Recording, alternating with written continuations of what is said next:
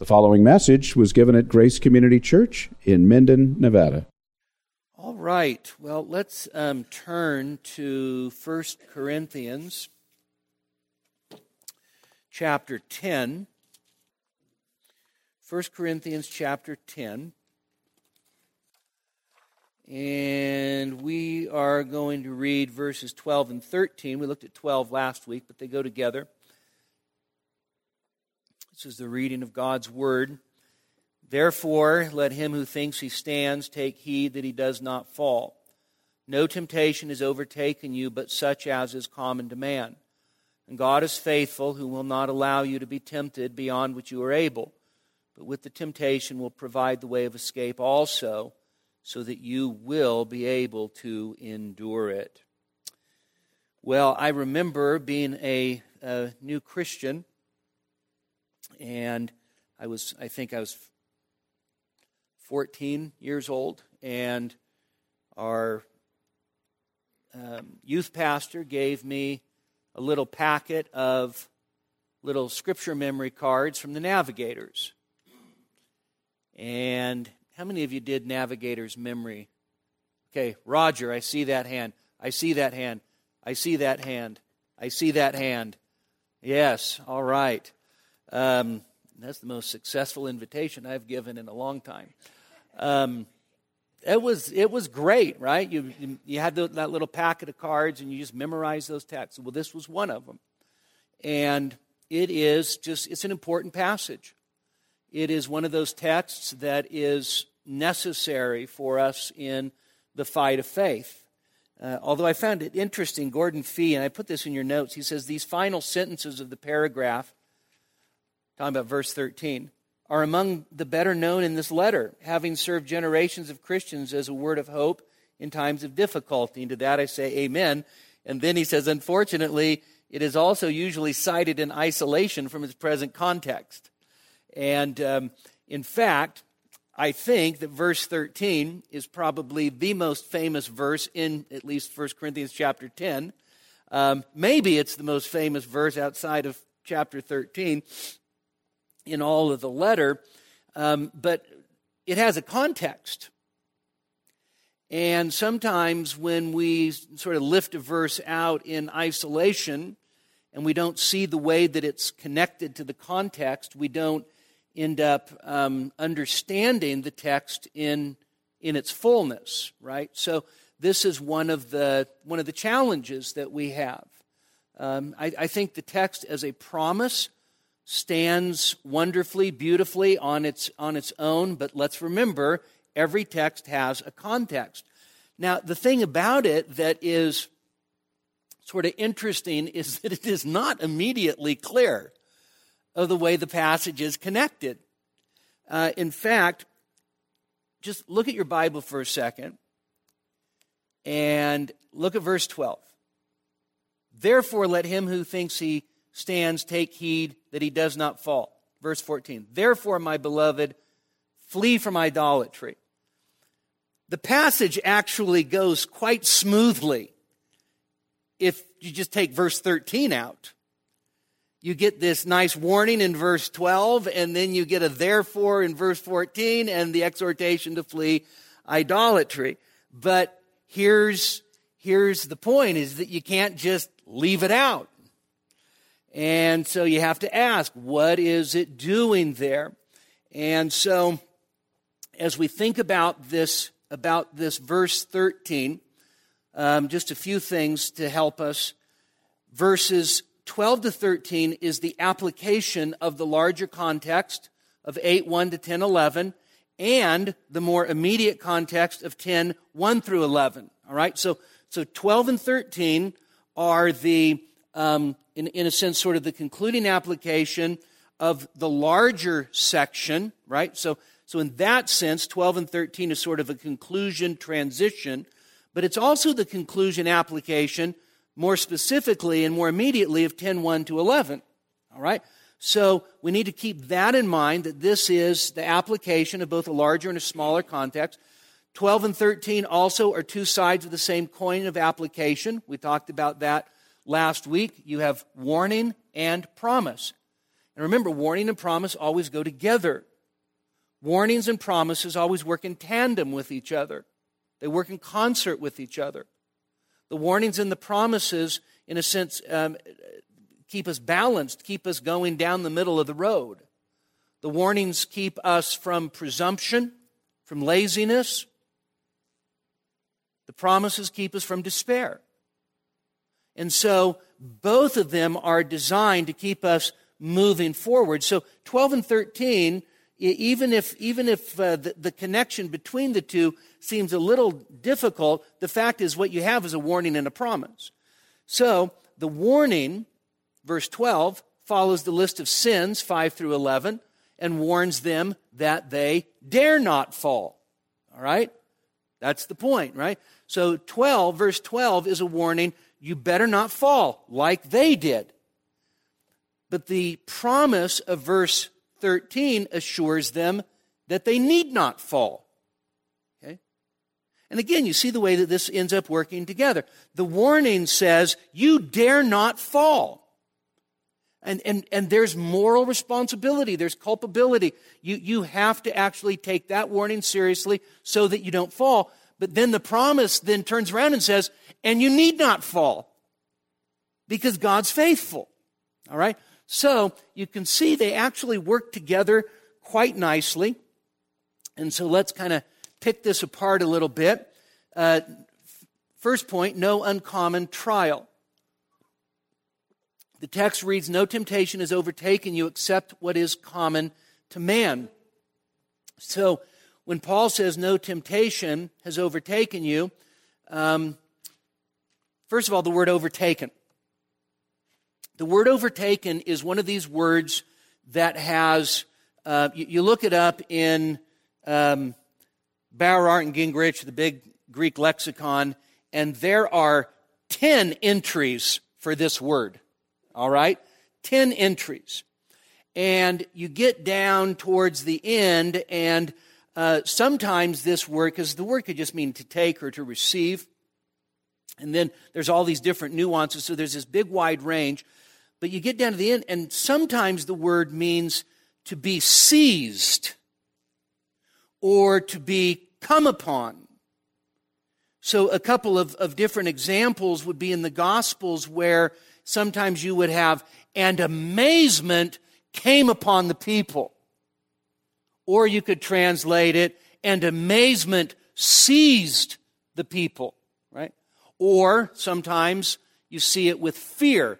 Fear came upon the people, or fear seized the people. That's probably the way that Paul's using this word right here, is the idea of there's no temptation that has actually come and seized you or that has come upon you. Okay? Now, in the context, he says no temptation. Well, here's sort of the interesting thing about the word temptation.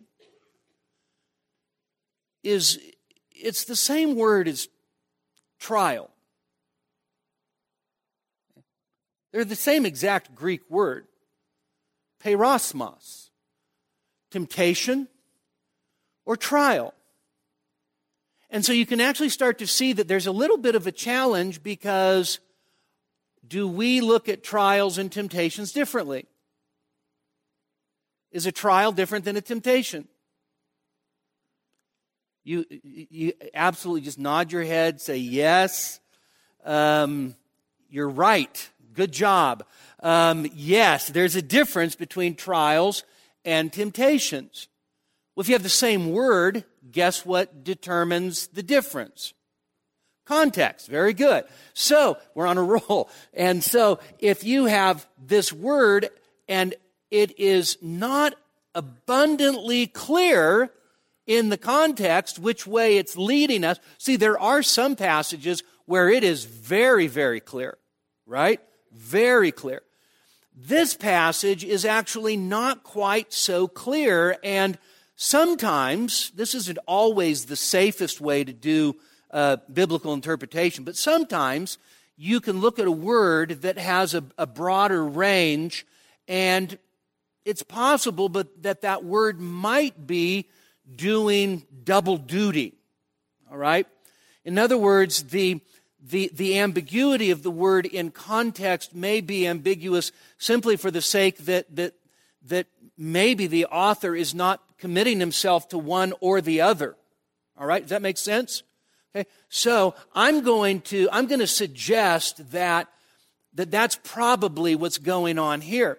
The word could be temptation in the sense of the sins listed in 5 through 11. All right? Okay. So no temptation to those sins has so overtaken you except as that which is common to man. And that would certainly be right and true. But in the larger context as well, the idea of trial fits because there would be, let's say, the trial of trying to live faithfully, even with the pressures of being lured back into your old life and so forth, and the trials of being ostracized or being put outside of your own social network and structure and so forth. So Findlay, an old commentator, says both the allurements to idolatry and the persecution which its abandonment entails. He's saying that's how we should understand the word. On the one hand, temptations to idolatry, but then also the idea of persecution that comes when you abandon your idolatry. All right? So the idea is probably that there is no temptation. By the way, it's sort of interesting. This is probably, nobody probably cares about this except me and like 3 other people. The no in the Greek text does not modify temptation. It actually modifies the verb. All of our English translations translate it no temptation but it's temptation has not overtaken you. Okay? That's the way that it reads. So be that as it may, so here you have the idea of temptation or trial, and Paul says, no temptation, no trial has overcome you except that which is human. So the word, great word, anthropinos, right? So anthropos, man. So this is sort of an adjectival form, that which is just a human. So guess what kind of temptations and trials we're subject to? Just human ones. It's good news because you're just a human. Okay? Now, what... You have to admit that I hope that you see sometimes there's a little bit of humor. What other kind of temptation would you be subject to?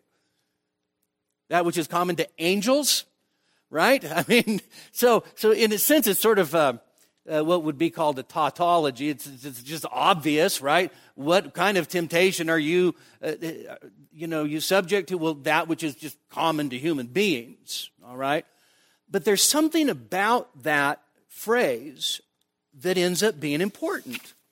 So one commentator, really like him, David Garland, he says, withdrawing from all idolatrous functions would scuttle any ambition for social advancement, impair patron-client relations, fuel ostracism, and damage economic partnerships. The pressure to compromise and to join in the hail fellow well-met conviviality was intense. So there was an intensity to the trials and the temptations that they were going through. Okay? Make no mistake about it. The minute that one of the Corinthians decided, I am going to abandon my idolatry, that Corinthian was actually then putting himself in a pressure cooker, putting himself in a situation where he was now going to feel the full weight of having abandoned a former way of life in which all of his social and familial connections were. Okay?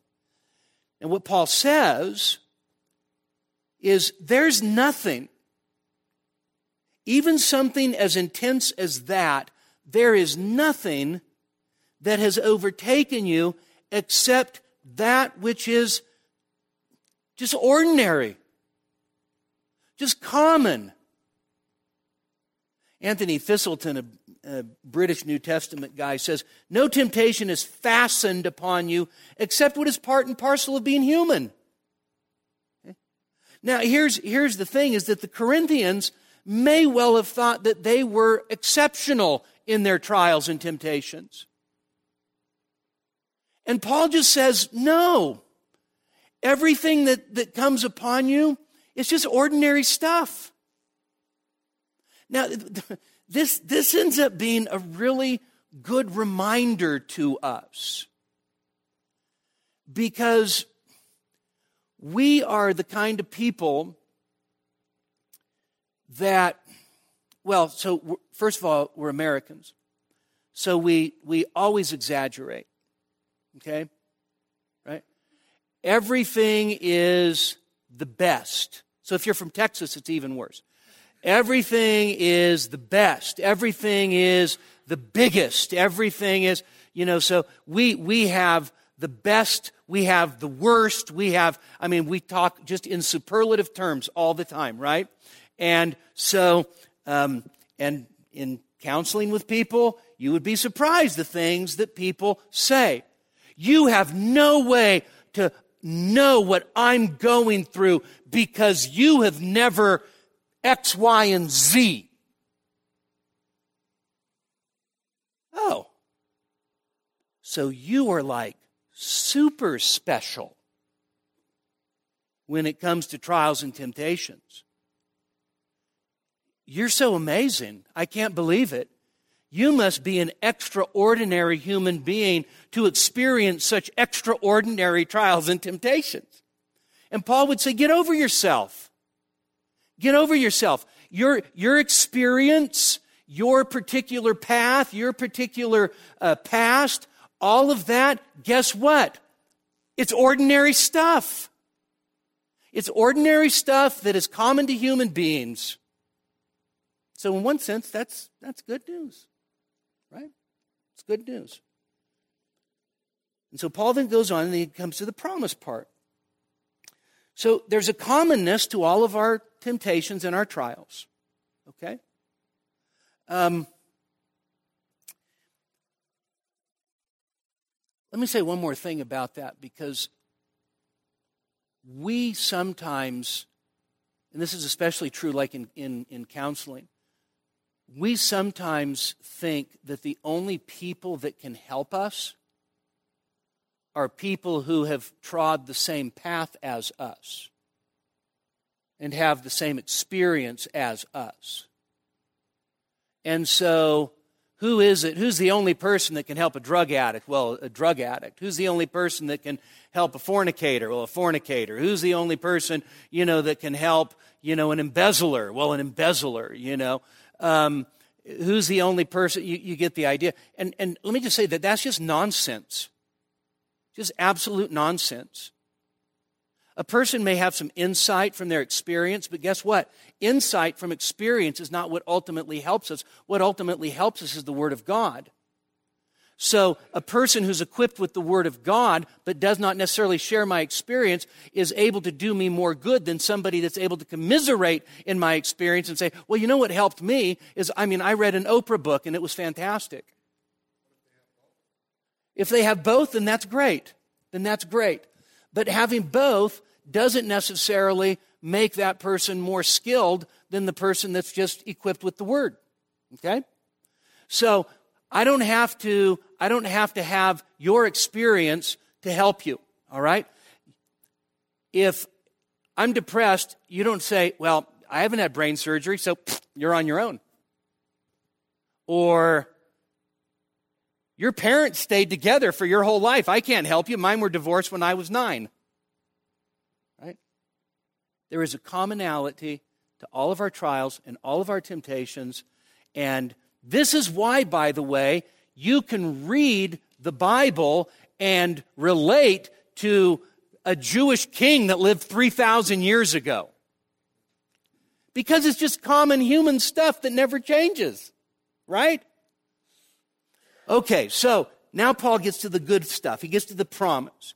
And this promise is made up of 3 parts and then a result. So notice what he's saying. So there is temptation and trial in this life, and the only kind that has come upon us is that which is just the ordinary stuff of human life. It's the common trials and the common temptations. And here is the promise that Paul then tells us. And God is faithful. So, I don't mean for a minute to make light of trials or temptations, okay?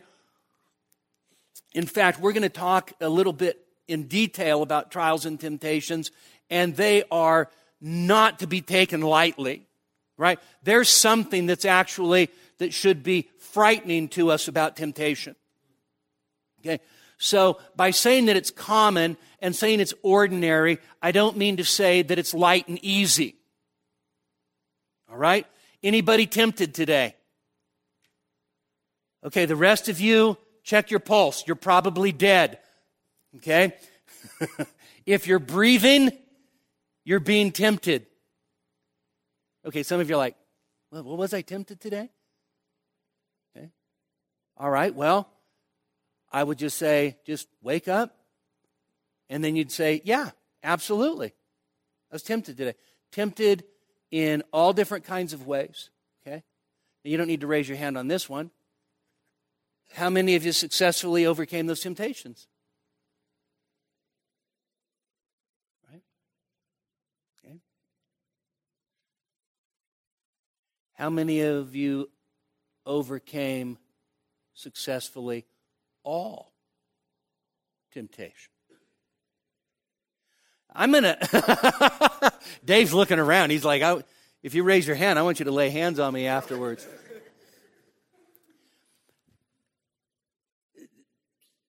I'm getting ahead of myself, but let me just say, the fact is that we're tempted far more than we recognize. Okay? There are temptations that are going on all the time that because we're not alert enough, we don't pick up on them. All right? So we're not taking temptation or trial lightly by any stretch, but here's Paul's good news. And that is, there's a foundation when it comes to facing these ordinary trials that are common to just being a human being. Here is the foundational promise that you need to remember. God is faithful. Okay? God is faithful. And so Paul goes back to 1 Corinthians 1:9. Remember, faithful is he who called you into fellowship with his Son through Jesus Christ. Right? So there's a faithfulness to God. This is one of the scriptural themes that gets hammered on again and again and again and again. God is faithful. God is faithful. God is faithful. He is abounding in faithfulness. All right? So, in fact, when we think about the way that God is described for us, let's say in the Old Testament, what is the most common description of God in the Old Testament?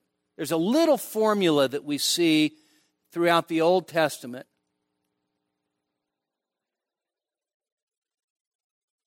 Okay, you're on the right track. This is Exodus, starts in Exodus 34. He is abounding in chesed va'emet. Okay?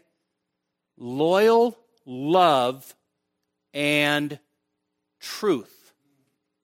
Okay? By the way, that little phrase, abounding in loyal love and truth, ends up being one of the most consistently descriptive phrases for God. So you have to understand the way that these two ideas work together in the Old Testament is chesed is covenant loyalty. Okay? It's covenant love, but it's more than just covenant love. It is covenant commitment. It's covenant loyalty. It is the idea that God is steadfastly committed by virtue of covenant to his people. Okay? So that's, understand that what that does is that gives us a perspective of why he's faithful. Because he's committed to his people in covenant. And therefore, he's covenantally loyal to us. Loyally loving us. Right? Now, the same cannot be said of us towards God. Right? Because we just are not as loyal as we should be. Okay? But there's this hesed, so covenant loyal love, and then truth. Emmett. So, truth is not just truth in the sense of that which is objectively true. When it says abounding in loving kindness and truth, you could understand that idea of truth as faithfulness. Truthfulness in the sense of reliability. All right? So both of these things go together. So when Paul says God is faithful, and the biblical writers say it all the time, right? Hebrews 10:23. Faithful is he who promised. Faithful is he who called. He will bring it to pass. This is the kind of language that's used over and over and over again in the Scriptures. And so God is committed to me by virtue of covenant, the new covenant in Jesus' blood, and he is always reliable, he's always truthful, he's always dependable, thus he is always faithful. All right? Great is thy faithfulness. Okay? Now, here's another interesting thing, is that Jesus comes into this world in the incarnation, and it says, and the Word became flesh and dwelt among us, and we beheld his glory, glories of the only begotten, full of grace and truth. By the way, that is just the New Testament way of saying chesed va'emet. Jesus Christ himself is the very embodiment, the very incarnation of the covenant loyalty and faithfulness of God. Okay? Think about that. Jesus Christ is the very embodiment of the covenant loyalty and love and faithfulness of God. Okay? So God's faithfulness to us is, in a sense, secured by his character. Okay?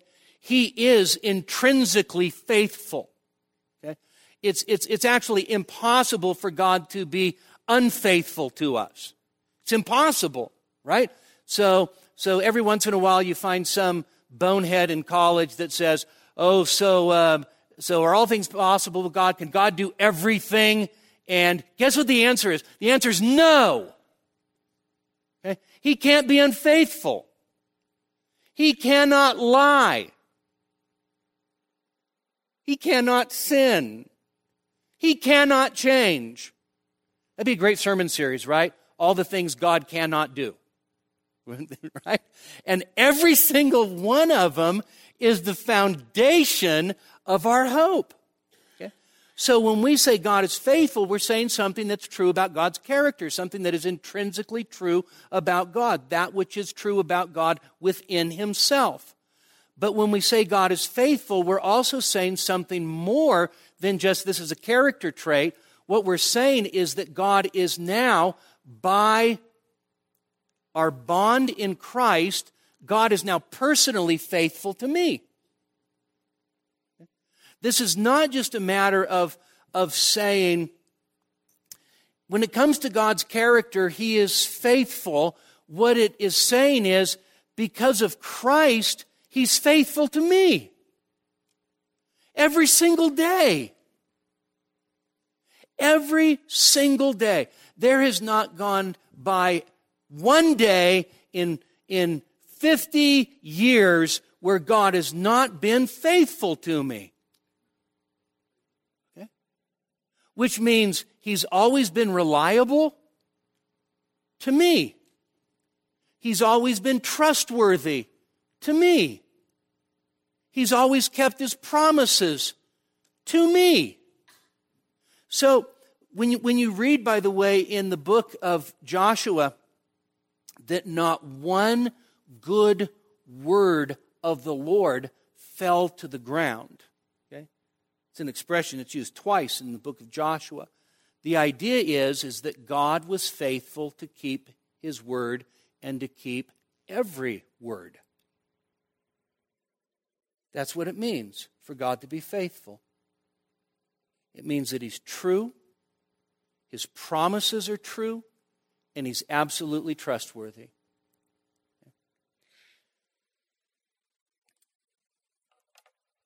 If we don't see the faithfulness of God, it's because we're not looking through the eyes of faith. If we start to think hard thoughts about God, that somehow He's not been faithful to me, we're just simply looking through the eyes of unbelief. I've told you this story before, but it's always just a good reminder. So, Dan Holler and I went to Latvia in 1990, I think 96 or 97. And we visited this little old lady. She was 80 years old. She was a pensioner. She was dependent on the church for her income. She lived in this little tiny apartment. She was all hunched over from arthritis. And she had the little scarf over her head. And so we're talking to her, and come to find out that during the communist revolution, the way that you made climb the ladder in the Communist Party was you turned in Christians. Okay. Well, this young woman at this time, 16 years old or so, becomes a believer. And she goes and tells her father, and her father and her brother beat her mercilessly, physically beat her because she professed faith. The father turned her in to the Communist Party, and she was then sent off to work manual labor in a gulag. By the way, this happened to millions of people. Millions. And you could well imagine what life for a 16-year-old girl was like in a gulag with Russian soldiers. And she was there for a number of years. She finally was released. And she's telling us her story, and our translator, Adrian Nikitins, sitting there, Dan and me and Adrian, and I asked her through our translator, what lessons has God taught you over the years? Here's a hard life. And without hesitation, she said, God was faithful to me every single day of my life.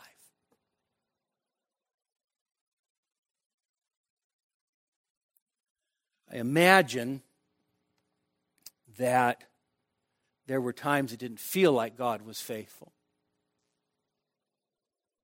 But that's the difference between walking by sight and walking by faith. And so, the very foundation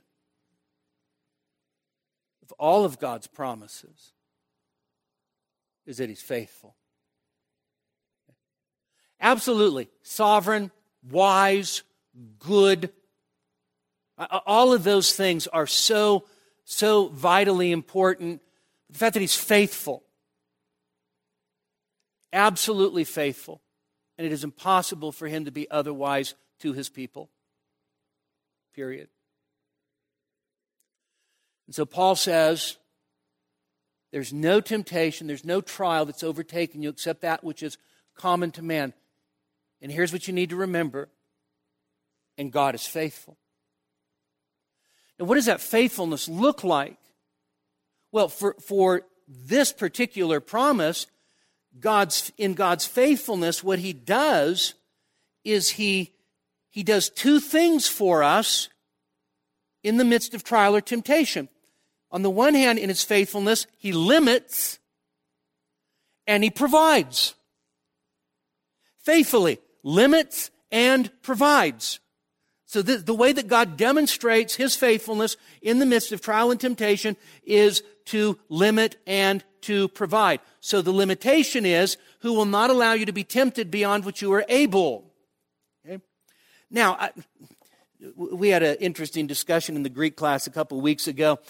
I don't think that what the point of this is that, hey, don't worry, God won't give you anything you can't handle. Okay? That's not the life of faith. God gives us stuff all the time that we can't handle, and we're supposed to trust him, right? Either God thinks that we can handle way more than we can, or else he puts us in situations where he says, you know what, you're going to have to trust me or you're going to die. Right? So when he says he will not permit you to be tempted beyond what you are able, the idea is, so God knows our weakness. Psalm 103:14, right? He is mindful that we are but dust, right? He's mindful of our weaknesses. He's mindful that we're but flesh. He's mindful not just of our weakness in terms of our humanity, which is absolutely true, but he's also mindful of our individual weaknesses. The God who is faithful is the God who knows you. And he knows you're rising up, and he knows you're sitting down, and he knows you're going forth, and he knows your heart, and he knows your mind, and he knows your weaknesses, and he knows the struggles of your heart. He knows the doubts. He knows absolutely everything there is to know about you. He knows you better than you know yourself. So he's not just mindful like, oh, there's another chunk of clay. I got to be careful. I know how fragile they are. It is, I know how fragile that one is. I know how fragile you are. That's the point. So here God is, who is absolutely mindful of our own inherent natural weakness as human beings. And then he's also very much aware of our weaknesses as individuals. And here is what the point is that God sovereignly limits what comes into our life.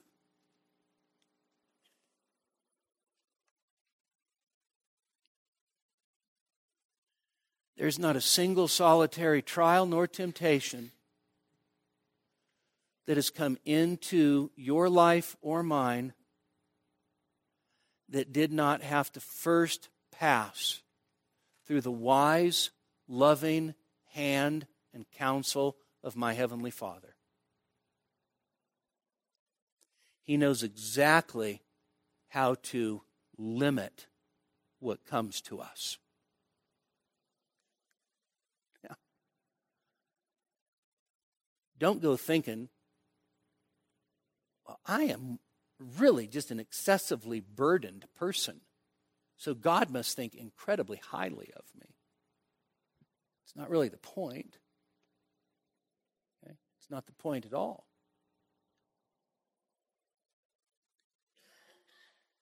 Even in a room this size with just a handful of us, there is not a single thing that has come into any one of our lives, but that God did not first say, I know your limits, and I'm going to sovereignly limit this, so that whatever has come to you through His fatherly hand.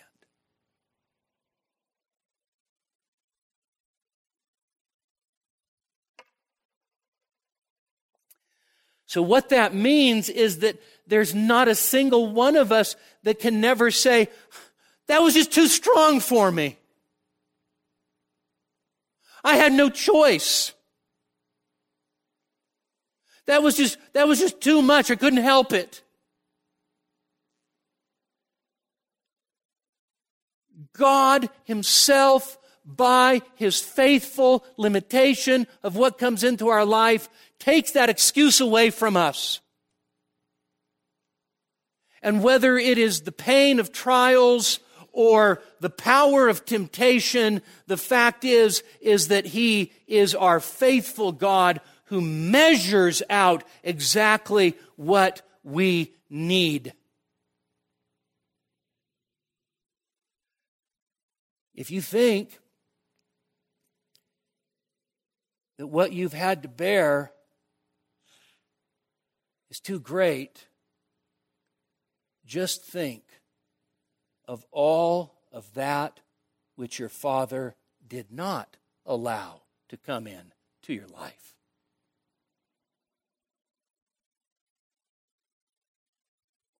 Think of all of that which He refused to permit.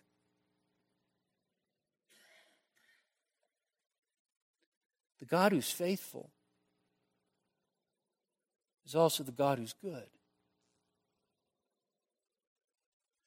So His faithfulness is demonstrated, first of all, in the limitation, but then secondly, it is demonstrated in provision.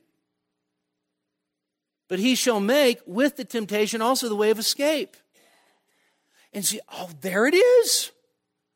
There it is. So what I need to do is, with the trial or the temptation, is I need to scurry around and feverishly look for the escape hatch. Isn't that what that means? He's providing the way of escape. So here's a temptation. It's like, oh, look at that. Exit, left. It's not the way it works. That's not what He's saying. He's not saying when He says He will make the way of escape, He's not saying that He is making a magical escape hatch. Let me just say what else He's not saying. He's also not saying that He will miraculously cause the trial or the temptation, the affliction, to just come to an end. Wouldn't that be great? Just say, well, I'm trusting God. Boom, it's over. Doesn't exactly work like that. In fact, the provision that with the temptation He provides the way of escape, you need to think about escape a little differently. When I think of escape, I think of Steve McQueen.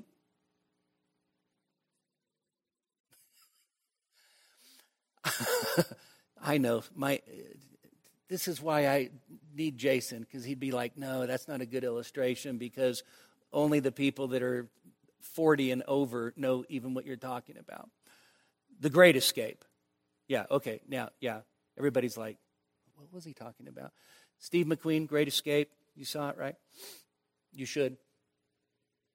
If you haven't, you should probably watch it.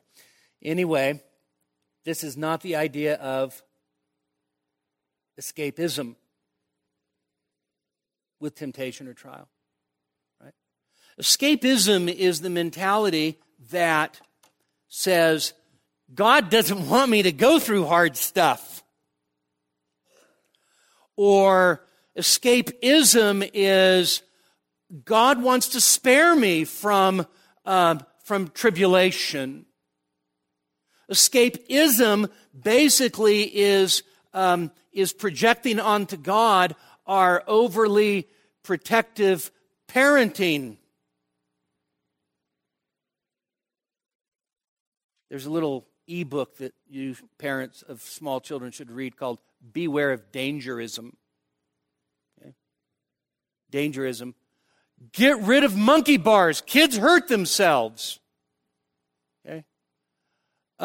Make sure you have really safe stuff so that if they fall, and plus you don't want them eating the dirt. So make sure that it's that the fall stuff is organic and tasty.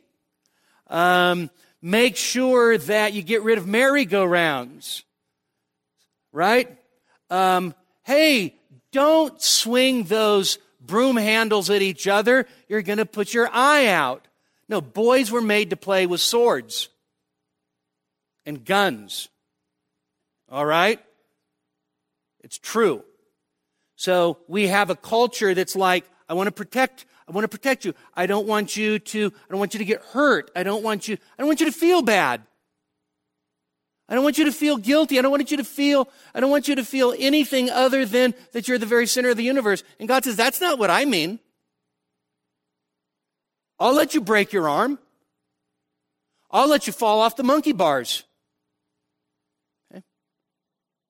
When I was at Catholic school, we had a merry-go-round, and that thing was awesome. So what we would do, okay, so if some of you did this, you'll know how fun it was.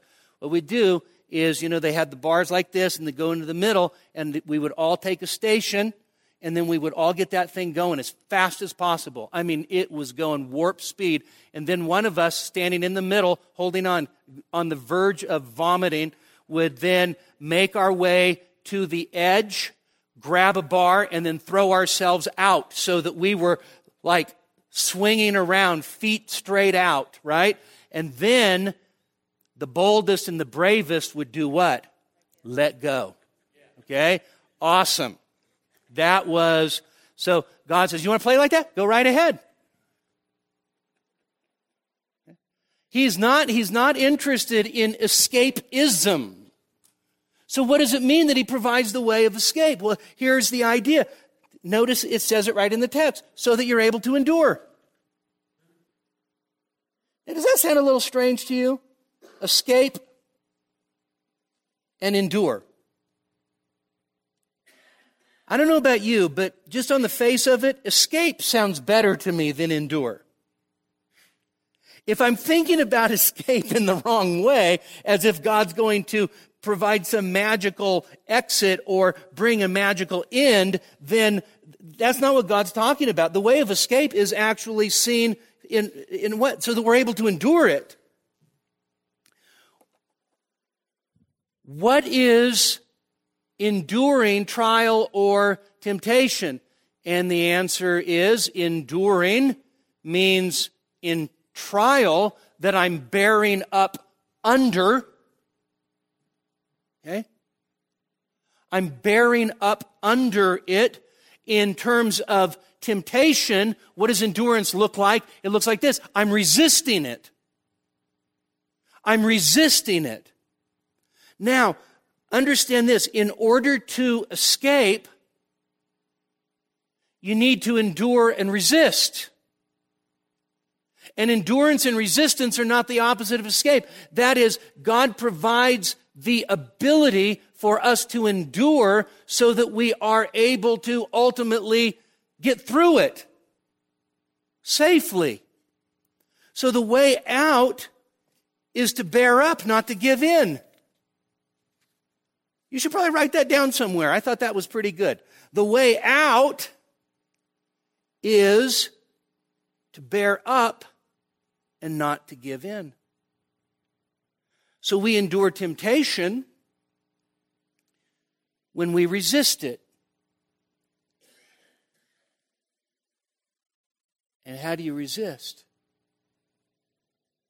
You flee. When it comes to temptation, resistance is by fleeing. Do you know what God calls you to do in the face of temptation? Flee. 1 Corinthians 6:18, flee sexual immorality. 1 Corinthians 10:14, flee idolatry. The best strategy is to flee. Temptation comes, you flee. That's resisting temptation. Think about Joseph. What did Joseph do? Did Joseph resist temptation? The answer is yes, he did. And was Joseph tempted once? And the answer is no. He was tempted day after day after day. Finally, when the temptation seized him, quite literally, what did he do? He fled. That's the picture. So God says, hey, I'm faithful. When temptation comes on you, I'm going to provide you the way of escape. Now, in order to get that escape, you need to resist. Best way to resist, flee.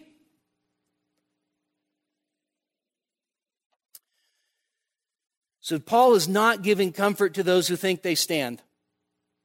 All right? He's assuring those who know what it is to be overtaken. Okay? He's not comforting the proud. He's comforting the afflicted. He's comforting the burdened. And he does that by telling us that the temptations and trials that we encounter are no different than anyone else. And if we're determined to be faithful, if we're determined to run, God opens the way of escape.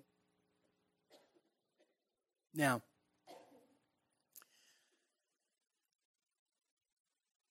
how does this work in daily life? That's what we want to know, right? Because all of this is good. It's good to know, but what does it look like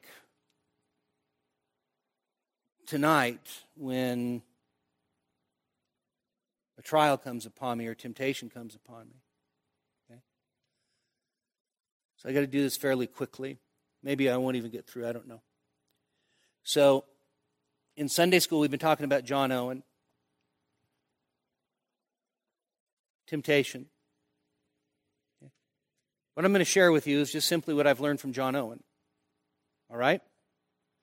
So, when we think about this subject of trials and temptations, first of all, trials may come upon us. In fact, we can almost be guaranteed that trials will come upon us. Okay. Remember James 1:2. Consider it all joy, my brethren, if you happen to be one of the unlucky ones who happen to stumble into trials which only take place once every few years. That's the Lakewood Study Bible. Anyway, consider it all joy, my brethren, when you encounter various trials. Trials will come.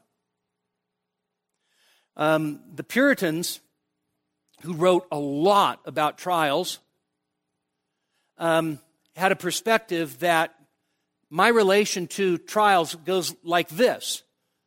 I'm either going into one, I'm either in one, or I'm just coming out of one. Those are the only three positions. Okay? Trials are a part of this life. Man was born for trial. Man was born for affliction, just as sure as sparks fly upward, said one of Job's miserable counselors. And these come to us, so trials, so this is the way we're going to distinguish. Trials come to us by God's sovereign purpose to test our faith. Trials come by God's sovereign purpose to test our faith. Who is the Old Testament example of that truth? Abraham, Genesis chapter 22. Okay? Now, Owen makes this comment on why God tests us. He says, and listen carefully, grace and corruption lie deep in the heart. And man is often deceived in his evaluations of it. God comes to us with a gauge that can go right to the bottom. His instruments of trial dig right into the depths and innermost parts of the soul. This allows man to see clearly what is truly in him and what type of metal is in his constitution. Trials are designed by God's sovereign purpose to show us what is in us, to show us what our faith is made of. The fact is that no Christian actually has a genuine assessment of the health and nature of their faith during times of prosperity. It is the times of trial that show us what our faith is made of. So testing is designed by God for the growth and the purification and the maturing of our faith. Right? This is James 1, 2-4, 1 Peter 1, 6-7. Right? So it's not just consider it all joy, my brethren, when you encounter various trials. It's knowing that the testing of your faith produces endurance. And let endurance have its perfect work in you so that you may be complete, lacking in nothing. God's designs in trials are to help us grow and to purify us and to strengthen our faith. Nobody wants a trial, but here's the thing, is that when trials come, what we know is that they're measured out to us by God for our good, to strengthen and to grow our faith.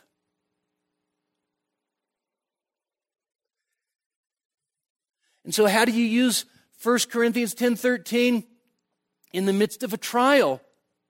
Well, first of all, you can give thanks to God that it's a trial that has been limited by His faithfulness. And it's a trial in which He has provided for us the very strength that we need to endure. And the fuel for my faith to endure in the midst of trial is the faithfulness of God. And so I anchor my soul and my faith, and I bank everything that I am on the fact that He will never leave me nor forsake me.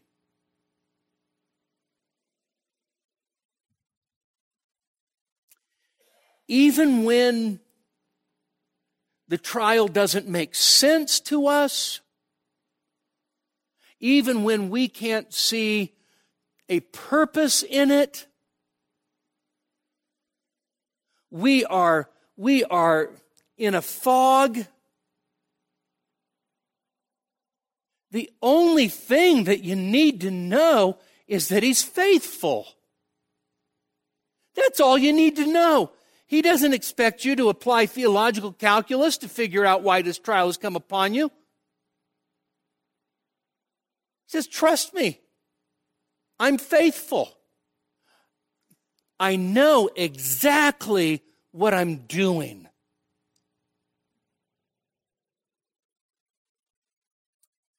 Too wise to be mistaken. Too good to be unkind.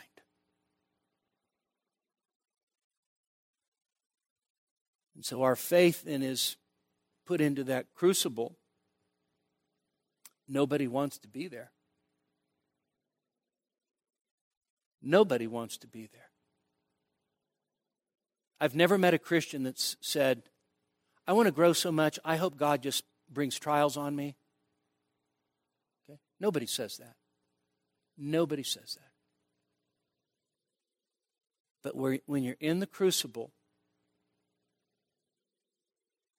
You have to say, I'm here by the hand of the faithful God who loves me and would never harm me. And He's growing me. And He's conforming me to the image of His Son. And that not only applies to trials that impact our health, or trials that come into our lives through the health of loved ones, or the loss of a loved one. Sometimes those trials are the strained and difficult relationships within a marriage. Do you not think that the God who is in absolute sovereign control over every cell of your body, so that if you get cancer, it is only by His sovereign decree, is also the same God who is in absolute control over every molecule of your marriage? And the suffering that may take place because of a difficult child, or because of a difficult relationship, or because of a difficult marriage, that too has been measured out by the hand of God. It's not as if He says, well, I'm only in charge of the health stuff. All the relationship stuff, that's just yours. It's all His. All of it. And He says, I've given you the grace to endure it. Period. If you don't, that's on us, not on God. God's actually given us everything that we need to endure it to His glory. Well, I doubt that we can move on to temptation in any sort of meaningful way, so we'll just wait. I know that's probably not the best place to leave off, because some of you are going to be facing temptation and you're going to say, man, I wish we'd have finished that study. 1 Corinthians 10:13 will be true whether we finish the study or not. All right? So let's pray. Father, great is your faithfulness, and great is your faithfulness to us, to each one of us.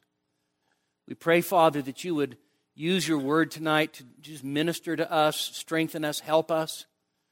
Father, we pray for those that really have experienced or are experiencing even now just the trials of life that are filled with pain, Lord. And even though they're common to humanity, humanity is fallen and under a curse. And so, Lord, these can be painful things.